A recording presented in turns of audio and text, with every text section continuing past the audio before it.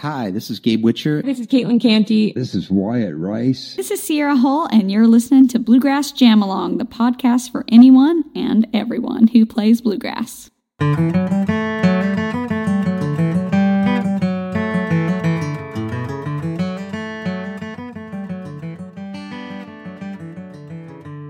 Hey everybody, welcome back to Bluegrass Jam-Along. This, I think it's going to be, apart from the Bluegrass Briefings, be the final episode of 2023. So I just wanted to do a bit of a recap, really. I'm particularly rubbish at looking back and seeing what's happened.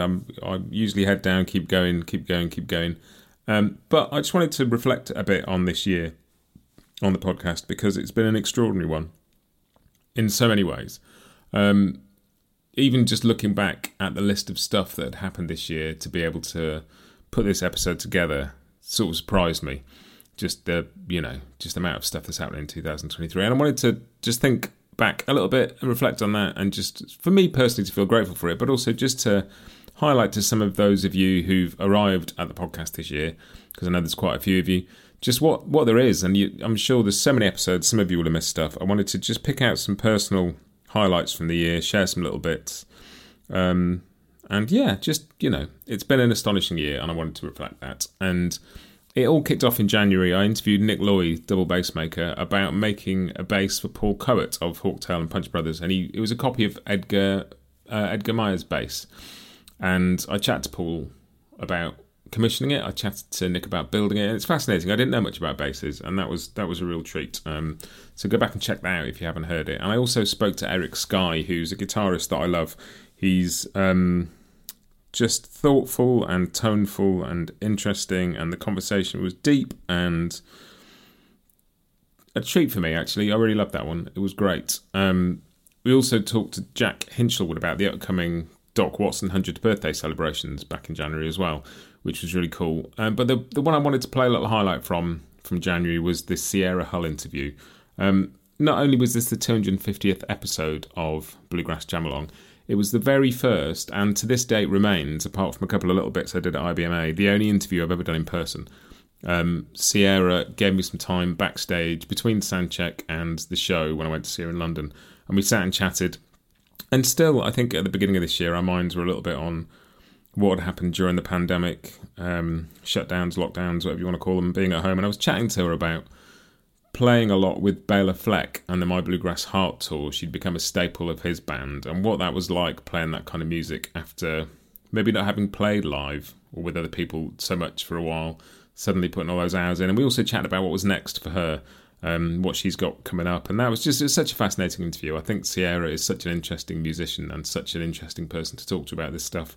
We talked for half an hour or so. I could have happily carried on for hours. But here's just a brief snippet of what we talked about. Well, yeah, and the Bela gig's kind of a whole different level of that than anything I've done, just because, that music is quite complex. So, I mean, now we really know the music pretty much inside and out. But, early on, there's a lot of rehearsing and a lot of time spent working on the music so that we, can really know it and really own it and play it comfortably. Not that we couldn't have sort of, pushed our way through a set and made it through, by the skin of our teeth kind of thing. But you don't want that music to feel that way. You want to really feel like you can get inside of it, and you can only really get inside music when you really have put in the time to really know it, especially when it's music that you're trying to improvise on like that. And you want to really just be able to relax into that and not be sort of playing it stressed out, if that makes sense. Yeah. So yeah, I mean, just like the rehearsing, and then, usually we'll do pretty long sound checks, and then we play about 2.5 hours every night. So you're looking at, days where we're definitely playing 6 or 7 hours or more sometimes, right, with a lot of, you're out on a 3-week tour and you do that every day. It's a sure way to build some muscle as a musician. And is it, maybe it might be too early to sort of know yet, but are there any thoughts on what you've taken from the past year to, presumably you're working on new material. You had the sort of the Bluegrass Concerto for Fresh Grass, which was, that kind of a recent thing. Is that sort of the start of a new project, or was that a one-off?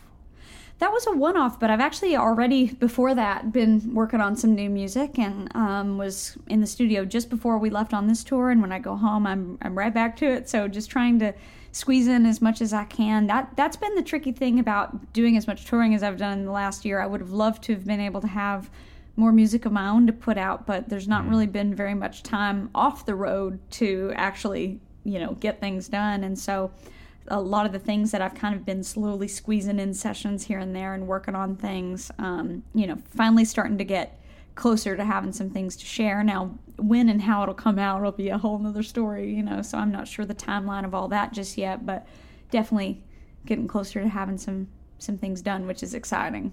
Yeah, I know, and you've got a band now, as you were saying earlier. Are you sort of writing with the band in mind? Because obviously, like the last couple of albums, one felt relatively sparse and mandolin-centred, one much more layered and much more sort of intricate stuff going on. Are you sort of writing now with the idea of those musicians? Yeah, it's a little bit of a combo. So, like, some of the things definitely, like the Fresh Grass piece that you mentioned, that was really the first time that I had written something specifically for a group of musicians to play, like thinking about this is the instrumentation. Usually when I'm making a record, I sort of just, every now and then you'll write a song and you'll know just immediately from the way it makes you feel or whatever, like this needs to have this instrument, this would be cool. But I guess typically I'll just write songs, and then depending on what the song kind of wants, I try to not put myself in a box these days. Like if we want to have drums on it, cool. If it needs to be something more bluegrass, cool. If it's going to be something that's more layered or just a guitar and vocal, like whatever it might be, I try to be open-minded to that and just kind of let the songs steer the way. But yeah, it was kind of fun having a set project and a goal of writing around the Fresh Grass piece to kind of go, okay, cool, I'm going to write this 3-movement, concerto, so to speak, and write it with these musicians in mind, which are the musicians I've been touring with. So that's been upright bass, drums, fiddle, acoustic guitar, and me on mandolin.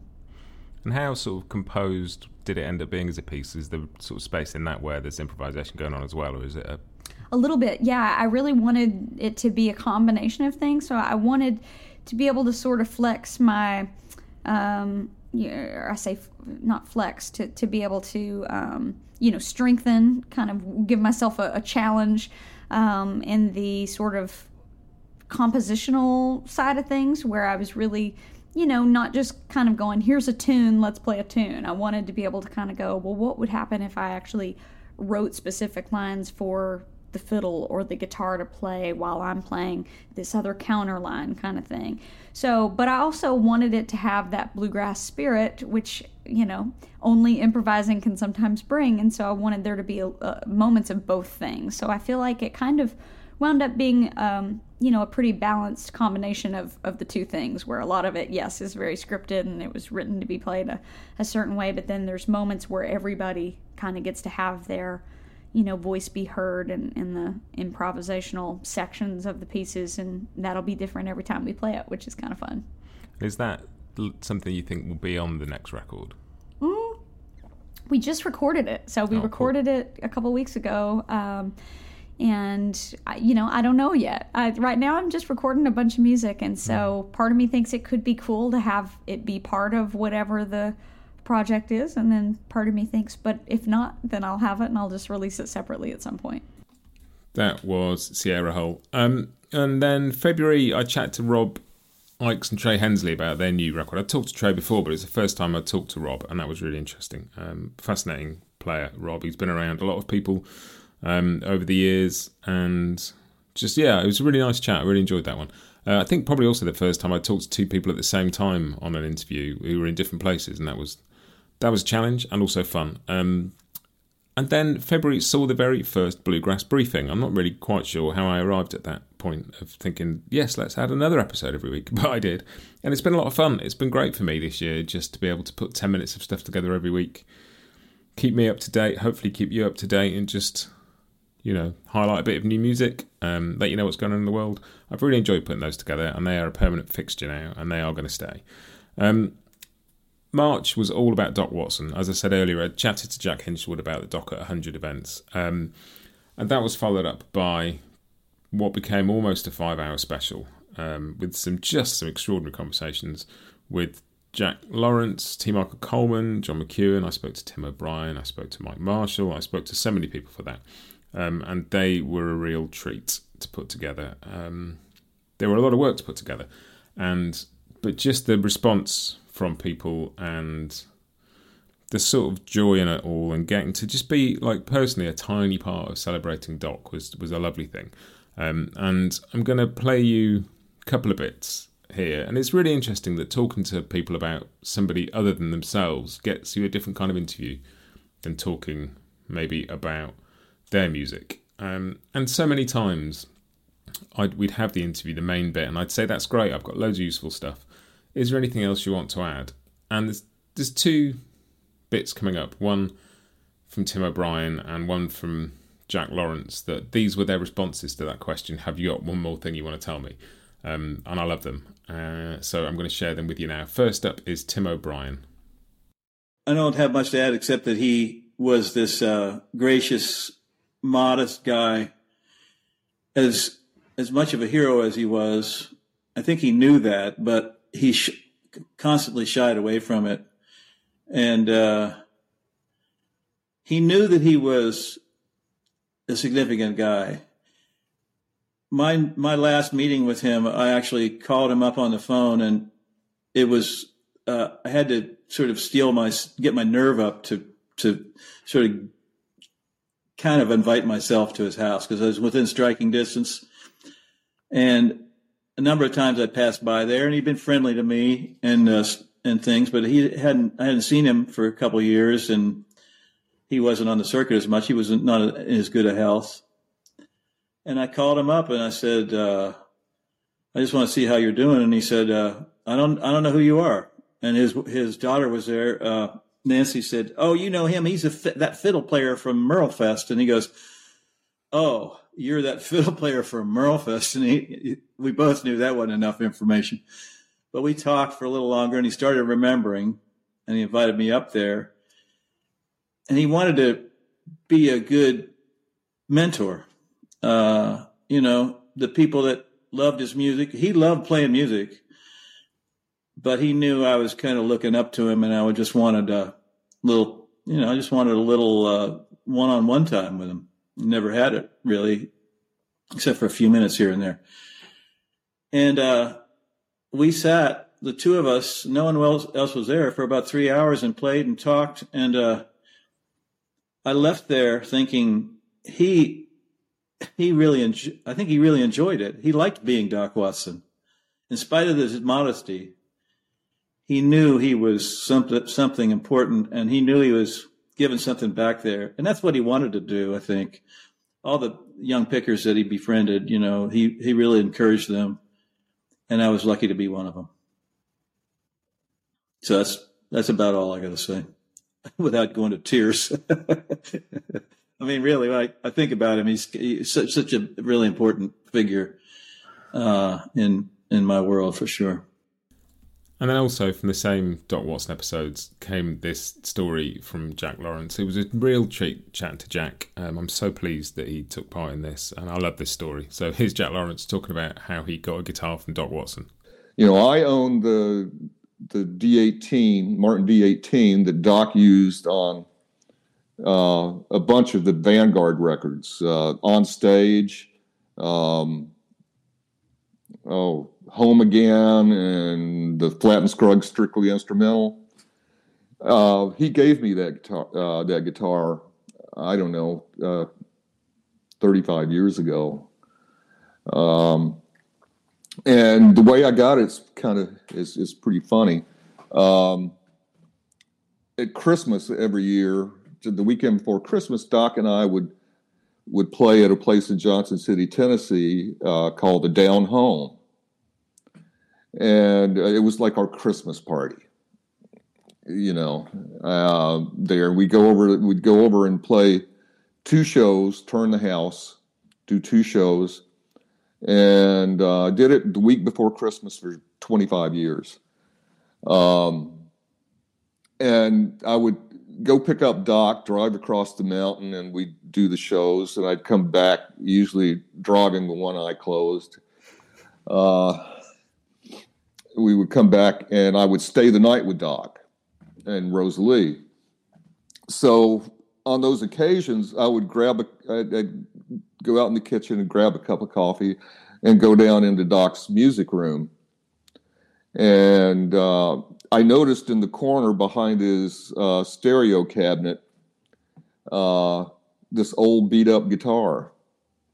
And so I pulled it out of the corner, and I recognized it as the guitar I'd grown up listening to on his records. And so I dusted, this bridge was coming off of it, and it had 3 strings, and there was a half an inch of dust on it. So, I pulled it out, and I dusted it off, and I was plucking on those 2 or 3 strings. And then I took a big sniff of the sound hole.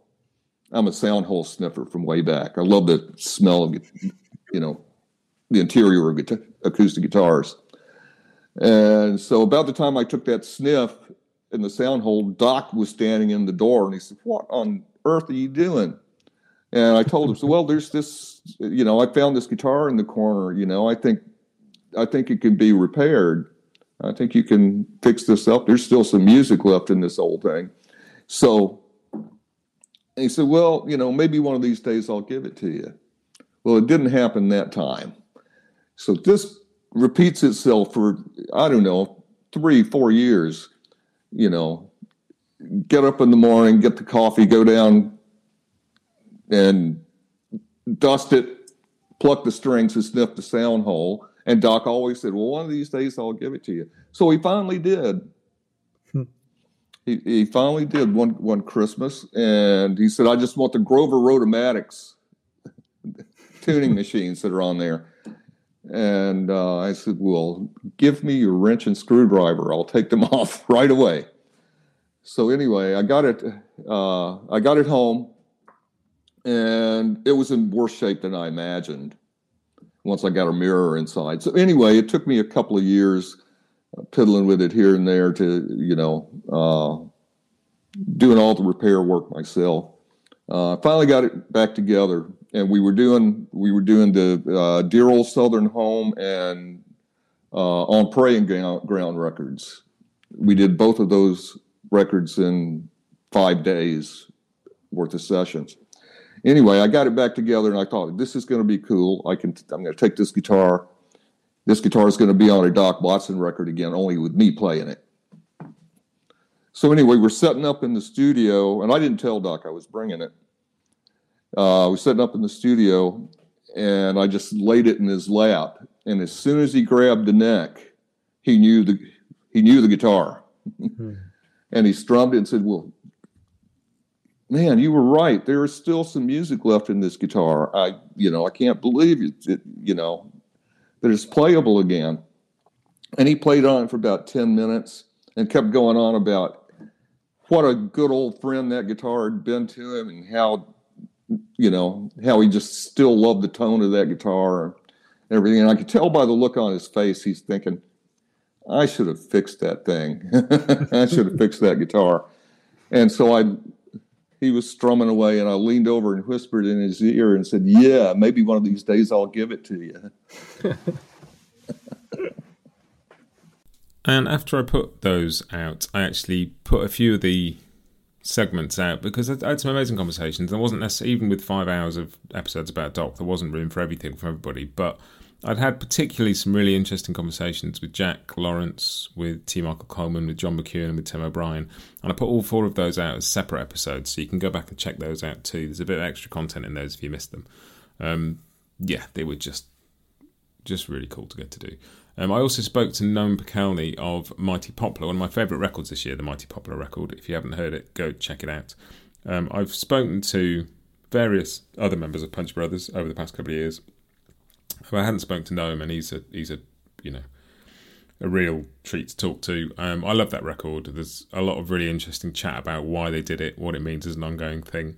So do go and dig that out as well if you didn't listen to it. Also spoke to Rachel Bayman, who I'd met in London when she supported Sierra Hull and Justin Moses, and we'd had a chat about doing an interview then, and we talk about Rachel's record Common Nation of Sorrow, which I'm a huge fan of. So if you missed that, go listen to that one as well. But April became very much about Tony Rice in the way that March had been about Doc Watson, because it was the 40th anniversary of Tony's Church Street Blues record, which I love. I know a lot of you love.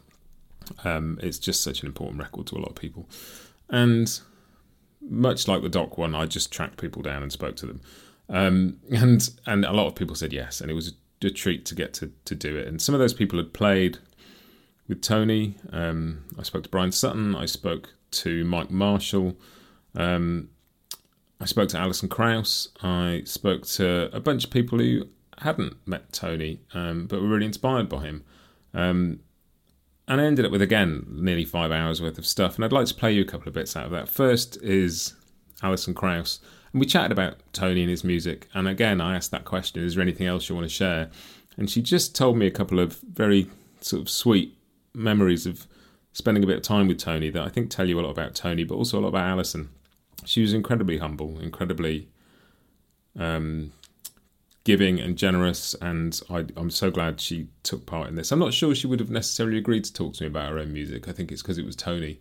She was happy to take part, and that's a beautiful thing, that maybe sometimes talking about other people is something people are prepared to do more than talk about themselves. And I definitely got a sense of that with the Doc and Tony stuff. And so here is Alison Krauss chatting about spending a bit of time with Tony Rice. Well, a number of years ago, first in the 80s, I had a permit, and a driver's permit, and I didn't have a driver's license yet. And we had played in Baltimore, but we were all staying in Washington, D.C. And so he's like, Krauss, you drive. I'm like, oh, gosh, I got a permit. Yeah. So I drove him back to the hotel where we all were in D.C. And on that way back, he played, Benny Goodman and who's the guitar player? But he played another few bits of music that he loved, and he's like, listen to that, listen to that. And I'm like, more scared of driving. And that was just kind of a, cool experience to get to talk or hear what he liked, in any way about anything. Because I always used to wonder what he listens to when he's, you don't know what someone likes. And then years later, and I think it was 2005, we did a tour with Tony, our band, and we did all his songs because he had been doing that, having different people come sing the leads on stuff. So he did a tour with Union Station, and we did all that. And Jerry says to me, he goes, there's 2 tickets to the symphony. Go get Tony and take him to the symphony. And I'm like, I don't want to take him. I don't want to do it. He's like, take him to the symphony. And so, and at this point, I can't remember how old I am, late 30s or whatever. And I pull up to the hotel, and he's standing out there. He goes, hey, you remember the last time you drove me? You remember the last time you drove me somewhere? And I'm like, I do. I was hoping you might have forgotten. But we did. We drove to the symphony, and he talked about the guitar and not singing anymore and what that was like. And, just that's probably the only, those 2 times or the times I had any kind of private conversation where, he shared what he thought about playing and what he felt about what he heard and just about his own things. It was really magical. I'll never forget those bits because it was, a special time, even if it was for one time, maybe a little longer driving the car there, but another 10 minutes to the symphony. It's special to hear somebody you admire so much, even to say they like something. And while we were at the Symphony Hall, it was Edgar Meyer and a really beautiful piano player. And there was one moment that they were playing, and I remember it was so stunning, I held my breath. Like it took my breath away. And at the same time, he goes, like this. And I went, oh my gosh, I like something at the same time. whatever. It's silliness, but real. Was proud of myself for liking something at the same time. That's lovely. It was a moment. That, of course, was Alison Krauss. Funny thing about that interview is I sort of felt like we chatted for 20 minutes and I felt like I'd not really done a great job of it because I think I was nervous. I actually think Alison was nervous as well. And it was that, have you got anything else you want to share question that brought out those memories of Tony and just, I think, yeah, it was a lovely thing to take part in. I enjoyed that so much. And the other thing I got to do as part of the Tony Rice celebration was talk to Wyatt Rice. It took a while to set up, and I'm so glad it happened. I'm going to play you a bit of that right at the end of this year in recap. It was quite a moving thing for me. I think it's the first interview Wyatt had really given since Tony passed. I think it was quite emotional for him. I don't think he talked much about any of this. I felt incredibly lucky to be able to have the conversation. And a lot of it is in the episode that I put out about Church Street Blues. And some of the stuff that wasn't really about Church Street Blues was just about Wyatt. Remembering hanging out with Tony, talking about learning from him, listening to him, hanging out with the musicians he was hanging out with, going to gigs with him, talked about like playing Ovation guitars, recording together. Yeah, what a conversation. It was quite special. I found it quite moving, to be honest. And there's a bit of that coming up at the end. There's a bit of the chat with Wyatt coming up at the end of this episode. It was a sort of quite a remarkable thing that I won't forget. And that's one of the reasons it's nice for me personally to recap a bit on the year and just remember what's happened, because it's been a whirlwind of a year for me and some really special conversations have come out of it, and I hope you've enjoyed listening to them as much as I've enjoyed doing them. But then sort of moving on from that, over the summer I interviewed Brittany and Natalie Haas about their duo record, which is great. Go and listen to that if you haven't heard it. It's brilliant. That was a lot of fun. Natalie was in northern Spain and we had a constant sort of backdrop of chickens and goats and various other things, which made for a very interesting recording experience, which I left in the end rather than edit them all out because it's all part of it and who's got time. But do listen to their record because it's fantastic. And only a couple of days after that came out, I discovered that Brittany was replacing Gabe Witcher in Punch Brothers. And I'll talk to you about that more in a minute. But I also got a chance to interview Tim O'Brien again about his latest record, Cup of Sugar, which if you don't know, you should go and know it. That's a great record. Another chance to talk to Tim, which is always a treat. Always a treat. I'm talking to Tim again this week as I record this because he's going to take part in the Earl Scruggs 100th birthday thing that's coming out in January. So I'm very much looking forward to that. But talking to Punch Brothers and Gabe Witcher leaving, I read this and I saw this and I just fired off a message to Gabe on the off chance really and said, look, I'm a big Punch Brothers fan. I know you're leaving. I'd love to chat to you about it. And literally, I think it was 2 days after he'd done his final show with the band, we sat and talked for an hour about Punch Brothers, about him leaving, about the production work he's done, about what's next, about his reasons for leaving and spending time with his family. And I'm going to play you a bit of that. I loved that interview.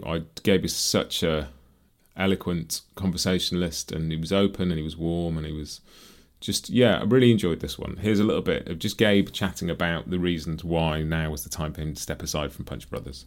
Personally, we're all as good of friends and getting along as well as we ever have. Musically, we're making the best music I think we've ever made and playing the best as an ensemble we've ever played. And I have my voice memo app is filled with starts of stuff that we've collected over the last 2 years, and really cool stuff. But there's also a whole life outside of that world that I have to consider now. And I have small children, I'm married, and it's really important to me to be able to create the stable environment that I had when I was young for my family. And, my kids they're going to be 9 and 6. Well, one turned 6 yesterday, actually. And the older one will be 9 in a month.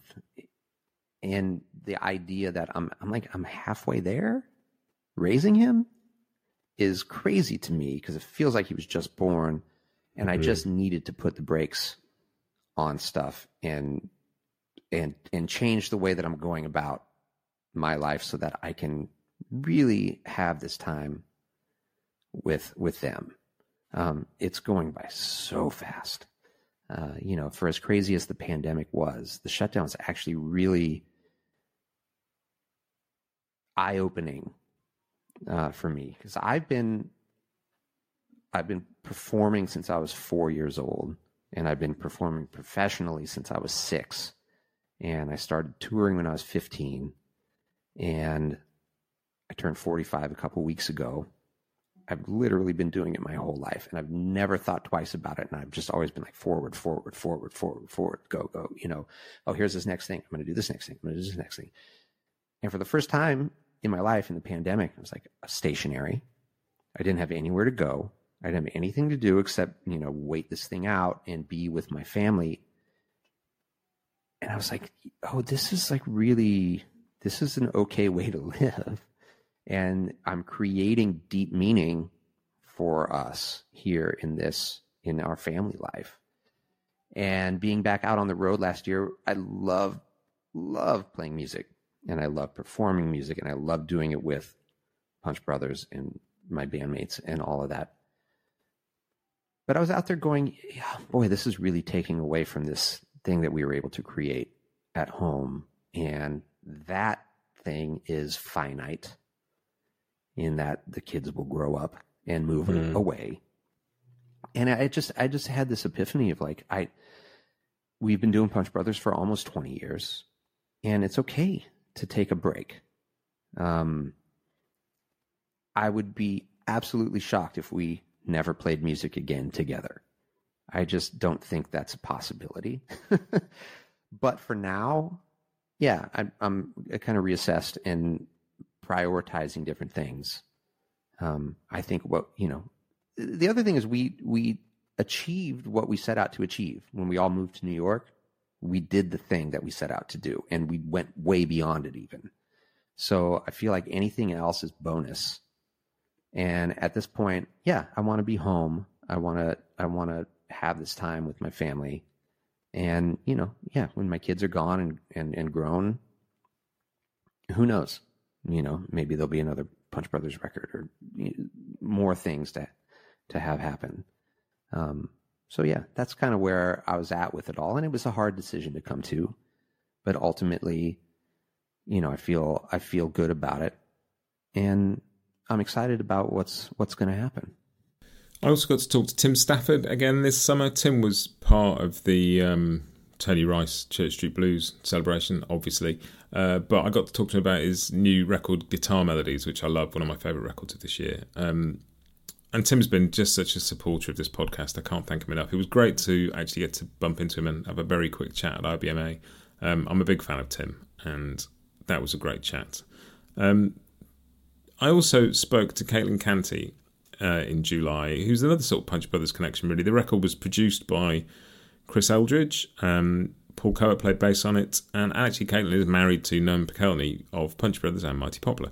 And Caitlin's, I guess, more of an Americana singer-songwriter in terms of, if you want to put labels on things, which we don't around here very much. But I'd just seen that she'd got this record out, produced by Chris Eldridge, but featuring Paul Coet and Brittany Haas and Sarah Jarosz, and just some of my favourite musicians. And, what a great band they are.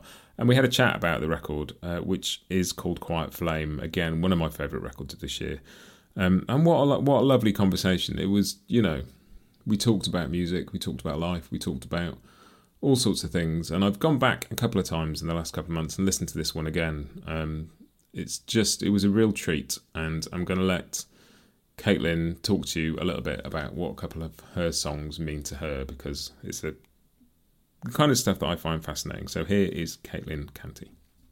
I'd been talking to a friend about how I have a hard time writing about something that happens today, and spitting it into a song the next day. It's like groundwater, it's not, songs for me aren't, I think the urge to write when I see a pattern emerge, or when, 3 different people sort of have a similar experience, or are eyeing the exit signs, in a relationship, or sort of had a similar word they they use to describe their that's when it feels like something sparks. There's some threads I want to braid together, and that's where a song starts to go. So yeah, there's a definite lag between like life events and the song that was inspired by those life events. So I'll probably be hitting my pandemic songs around age 55 or something.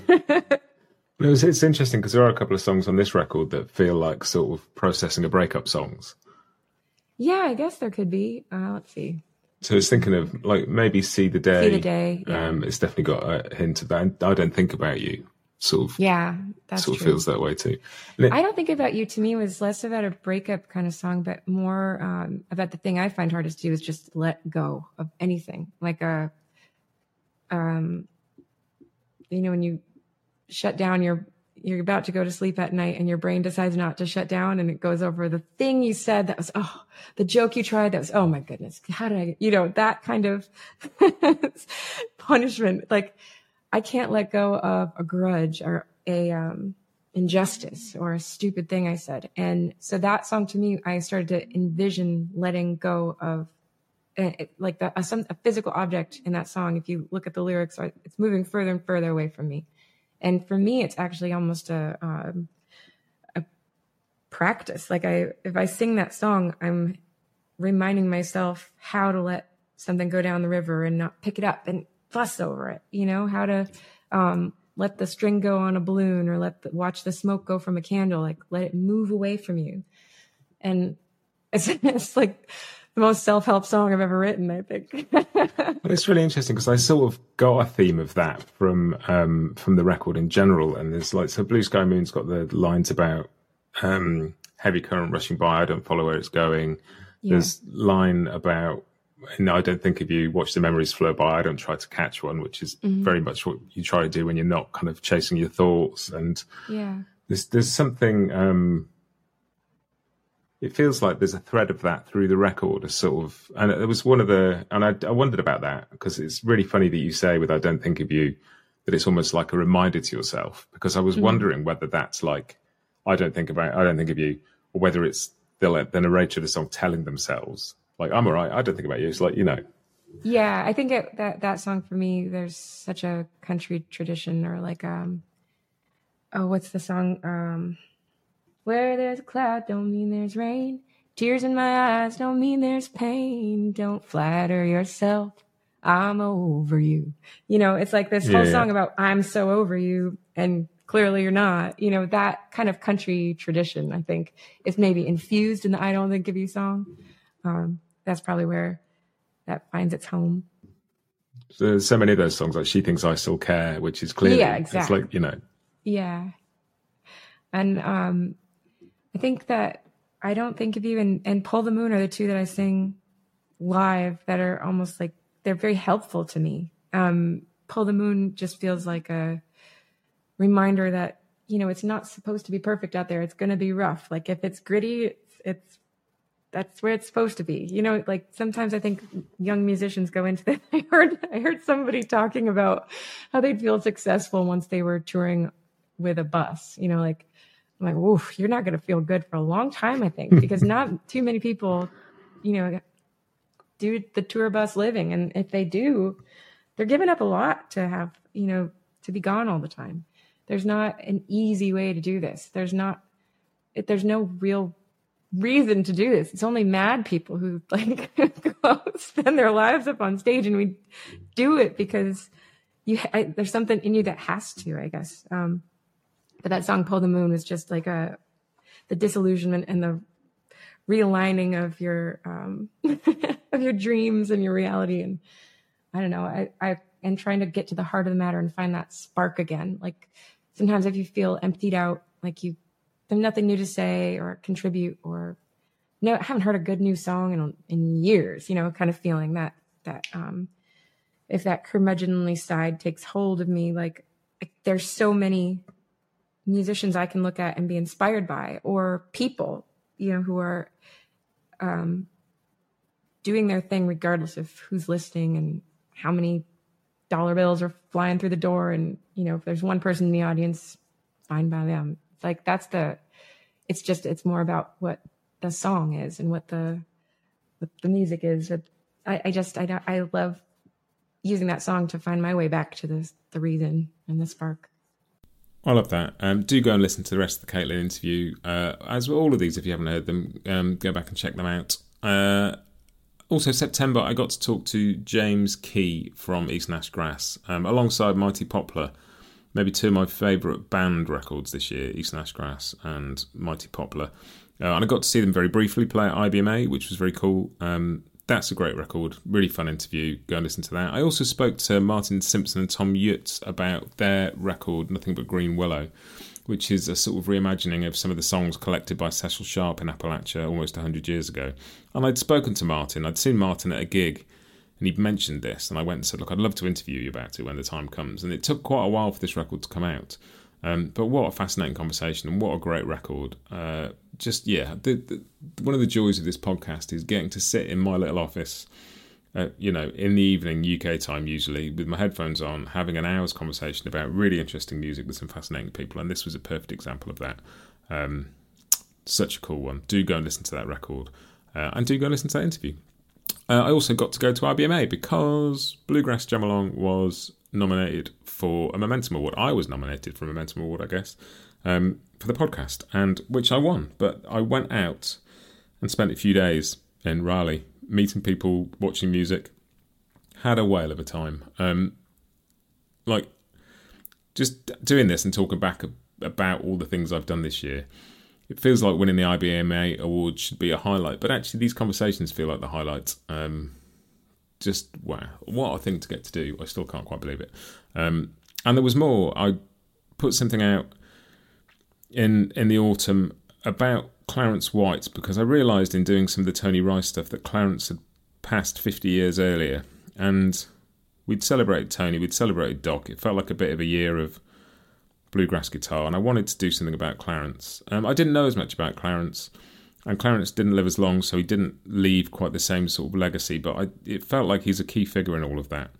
And so I assembled a few people, and we had a great conversation about Clarence. And the key person that I kicked it all off with was David Greer.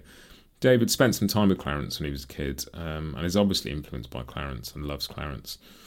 And he graciously spent some time talking to me about that, and I'm going to include a couple of little bits here. First off, just talking about, how he first heard Clarence and met him, but also I'm going to follow that up with a little bit about how he found out that Clarence had passed and how he felt about that. So, yeah, here's David Greer. My father was a musician. He played the banjo. He played with Bill Monroe for 2 years, and he played locally, around Maryland, D.C., and Baltimore when he wasn't playing with Bill. So he had a lot of musician friends. And the Kentucky Colonels came to the East Coast, and Dad had met them. The Kentucky Colonels being Roland and Clarence. And I don't know who all was with them at that time, but those two for sure. And eventually, at some point, he invited them over to the house. And they had a jam session in the basement of our house, of Dad's house. And they're playing songs they know and having fun, I guess. I don't know. Anywhere they're playing, Dad was playing this tape. He had recorded it, not fancy, just something for him to listen to, And he played it one day, afternoon, sometime in the living room at our house. He just played the tape because he had it and I guess hadn't heard it in a while. And there's this baby screaming like just murder. And I said, God, Dad, who's that kid screaming? He said, that's you. I said, oh, well, sorry, didn't know. I mean, a little baby. I must have been, I don't remember the date, but I was little. And I don't remember that, but that might have been the first time I'd met him, or that he saw me or I saw him. But and then at my house, my dad's house, my house growing up, Dad had 3 people that were his main influences. I'm sure he had others, but it was Bill Monroe, Earl Scruggs, and Clarence White. So Dad would play live tapes and records of all those people and other folks, but those were what I heard the most of. And so I was tuned into Clarence.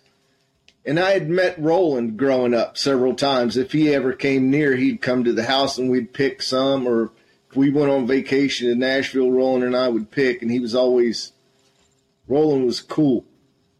But, so that's where I'd heard of Clarence, and the records were amazing. I mean, the Colonels had unique arrangements, or more modern arrangements of songs that all these old guys did. You know, to me, being, 12 or something, or 10, they were old guys. And it seems like Bill Monroe was always old to me, which, he wasn't. But to me, seemingly, anyway, I knew Clarence's music, and he didn't sound like anybody else. He was one of them people that as soon as you heard it, it's like, oh, my God, that's Clarence. Just his timing, the syncopation, the tone, the everything, his voice was so unique.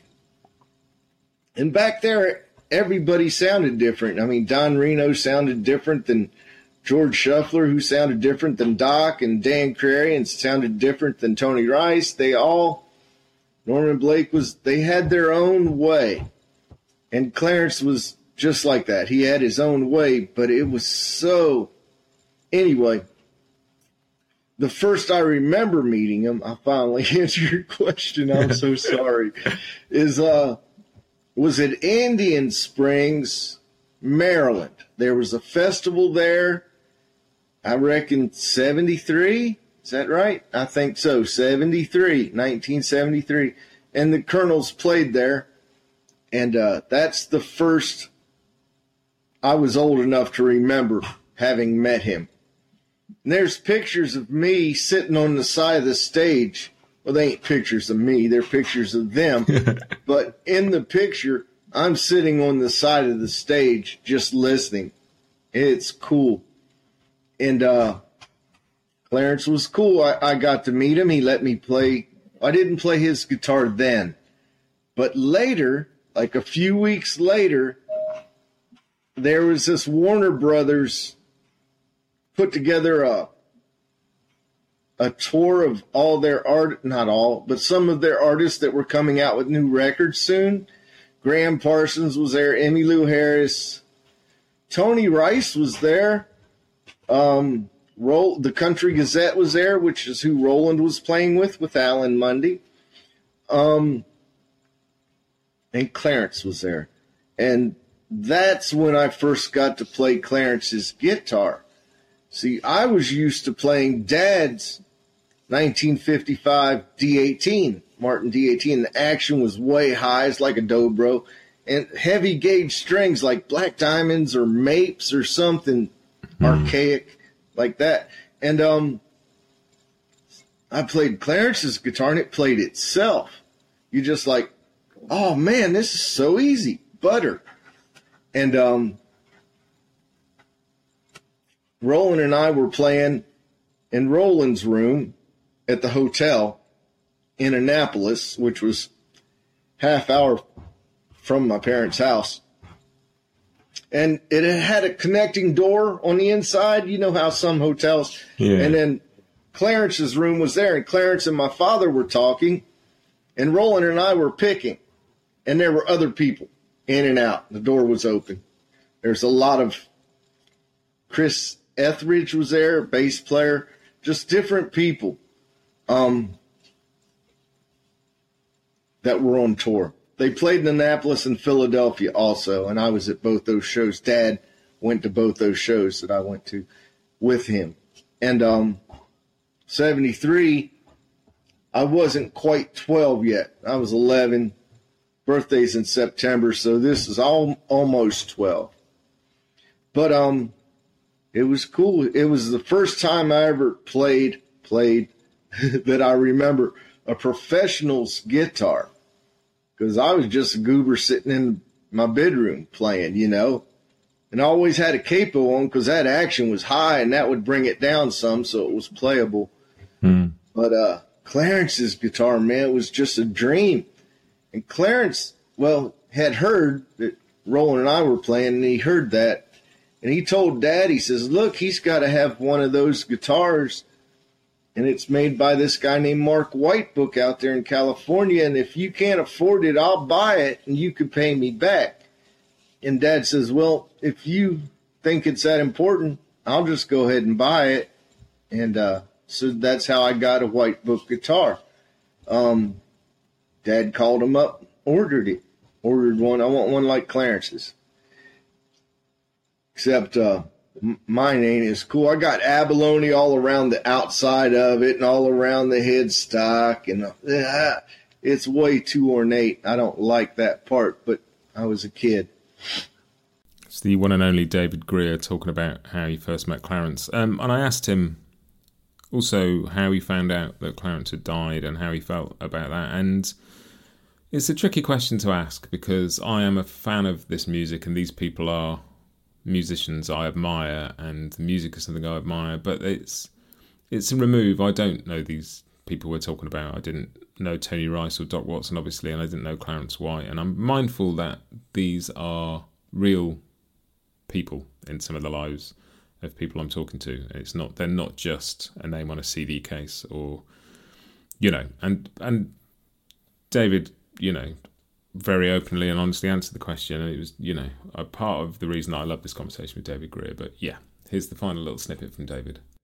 So that time that you sort of spent around Clarence, if it's in 73, can't have been that much before he passed, I guess. Right. Mm-hmm. And so, I mean, if you don't mind me asking, how did you find out about that? I was in the bathtub. I got school. I was getting ready for bed. So I was in the bed. How's that for a lead-in? But Dad got a phone call. I heard the phone ring, and Dad's talking on the phone, in the living room. And they come in and told me. Said, I just got a phone call. Yeah, good for you. He goes, no. He says, I just heard that Clarence died. I said, what? Hit by a drunk driver. Killed him. It's like, oh, shit. So, get done with my bath. I'm watching TV. Not really watching it. Just sitting there, just stuff's processing. I go to bed, lay down, and just start crying. It was the weirdest thing. Not like, it was a weird cry, too. It was just like, where you lose your breath, sort of, and you go, sort of like that. It was strange. And, I couldn't figure it out because I just met him. But I felt like I knew him through the music because I'd heard it my whole life. So, and I knew Roland and I'd met Clarence and he was cool too. Let me play his guitar, offered to buy me one. He was great. And that brings me on to the final snippet I'm going to share. Before that, just to note that I also put out a 2-part episode celebrating 20 years of Mike Marshall and Chris Thiele's Into the Cauldron. Talked to Mike at length about that record, which is a record I love. Gave me an excuse to talk to all sorts of people. Dominic Leslie, I spoke to Tristan Scroggins again. I got to speak to Jared Walker again. A lot of fun, that episode, and I love that record. And I also got to chat to Ted Olson again. We spoke for the Doc Watson stuff, but Ted's been working over the past decade on a bunch of projects with Bear Family, talking about some of the sessions that happened in East Tennessee in the 20s and 30s, at the sort of start of the commercial recording boom for roots and country music. And they were a lot of fun as well. But this last thing I'm going to leave you with, I spoke about David Greer and about being aware that the people I'm talking about are musicians to me, but they were friends and family to some of the people I talk about. And that was certainly true talking to Alison Krauss about Tony Rice. It was very much true talking to David Greer about Clarence White, and none more so than talking to Wyatt Rice about Tony. Wyatt hadn't spoken at length about Tony since he passed. I had a incredibly thoughtful hour with him We talked. There's a lot of joy, a lot of laughter. There's a lot of lovely reminiscences, and I got to talk to Wyatt about recording Church Street Blues with Tony, and I'm going to leave you with that. This is the final bit I'm going to share. Thanks for listening this year. If you've missed any of these interviews, go back and get them. They're all on bluegrassjamalong.com. They're all on Apple. They're all on Spotify. They've been a joy, and there's a lot more coming up next year. There's some really cool stuff in the works already. Kicking off with the Earl Scruggs 100th birthday celebration, but I'm going to leave you for this year with a little bit of Wyatt Rice. Have a great end to your year. Have a happy holiday season, and happy picking.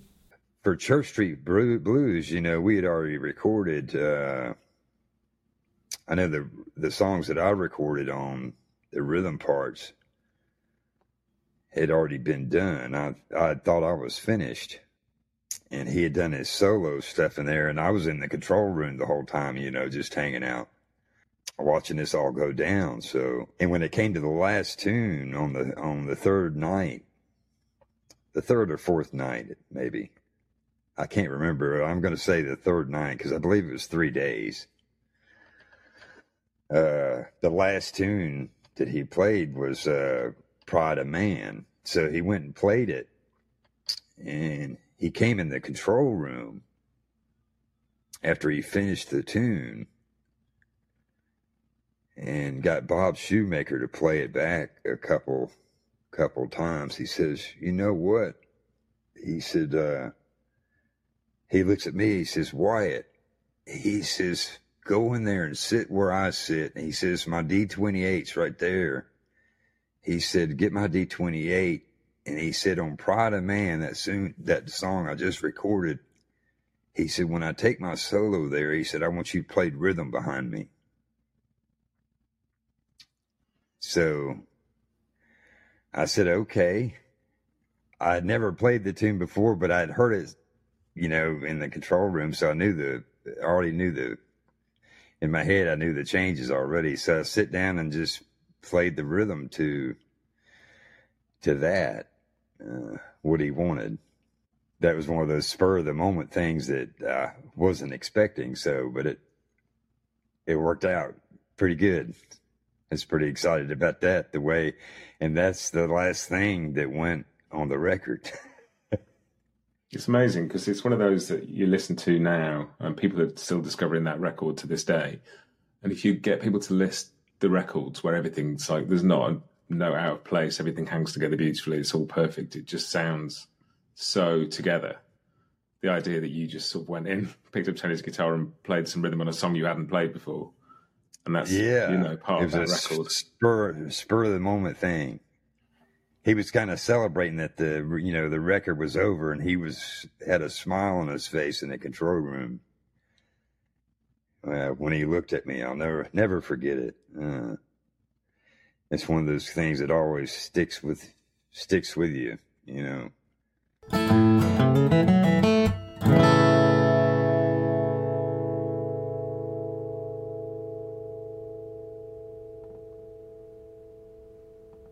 Bluegrass Jam-Along is proud to be sponsored by Collings Guitars and Mandolins, making some of the finest guitars and mandolins in the world since the 1970s. Visit collingsguitars.com and find out why.